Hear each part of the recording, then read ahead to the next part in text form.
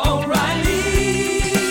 You need parts? O'Reilly Auto Parts has parts. Need them fast? We've got fast. No matter what you need, we have thousands of professional parts people doing their part to make sure you have it.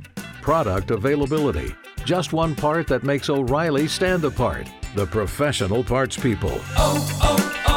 O'Reilly Auto Parts.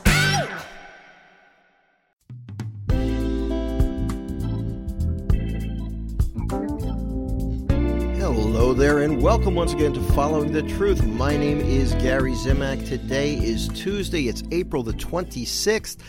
And I just wanted to share a few thoughts with you. You know, I love being able to hang out with you for 5 minutes each day. I want to share a few thoughts on the daily Mass readings from today's daily Mass, which is Tuesday of the second week of Easter.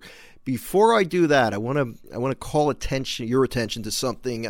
I got an email a little while ago, a couple days ago, when somebody said to me, Gary, I noticed that your daily podcast, what you were talking about, the Bible verse you were talking about was different than the one in your daily email reflection.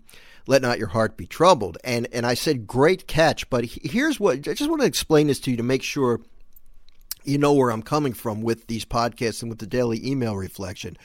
What I always try to do is base one or both of them on the daily Mass readings. I mean, I typically do both of them based on the daily Mass readings, specifically the Gospel, because the Gospel is really considered, according to the Church, the Gospel has a place of prominence in all of sacred Scripture, because the Gospel of Matthew, Mark, Luke, and John, that's the primary source of knowledge about the life of Jesus Christ.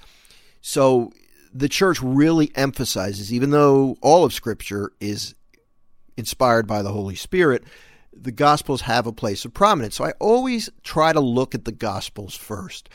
I don't always reflect on the daily Mass readings, but for the most part, that's my goal. And that's where I feel the Holy Spirit wants me to look first. Every now and then, the Holy Spirit will lead me elsewhere. Sometimes, however, I look at the first readings, and I think that happened a few days ago when I looked at the first reading for the daily reflection, or I don't remember what it was, the gospel for the daily reflection, and then the first reading for the podcast. So they seemed conflicting, but they both came from the daily Mass reading. So just know that that's where I go with these things. I ask the Holy Spirit, what should I talk about? And that's typically where I go. Gospel, first reading. Today on the podcast, though, I want to just touch on both of them. I want to look at the gospel from today's daily Mass.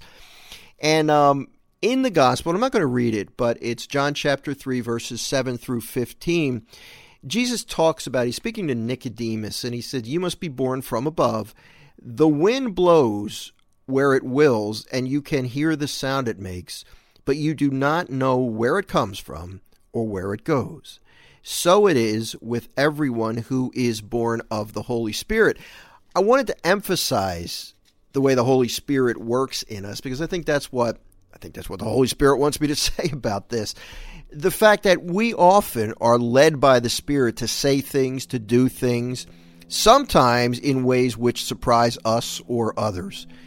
That's what I like to do with this program. That's what I like to do with my writing. I like to ask the Spirit, where should I go? And even when I give talks at parishes or conferences, I quite often go off script. I never really have a script, but I have an idea about what I want to discuss.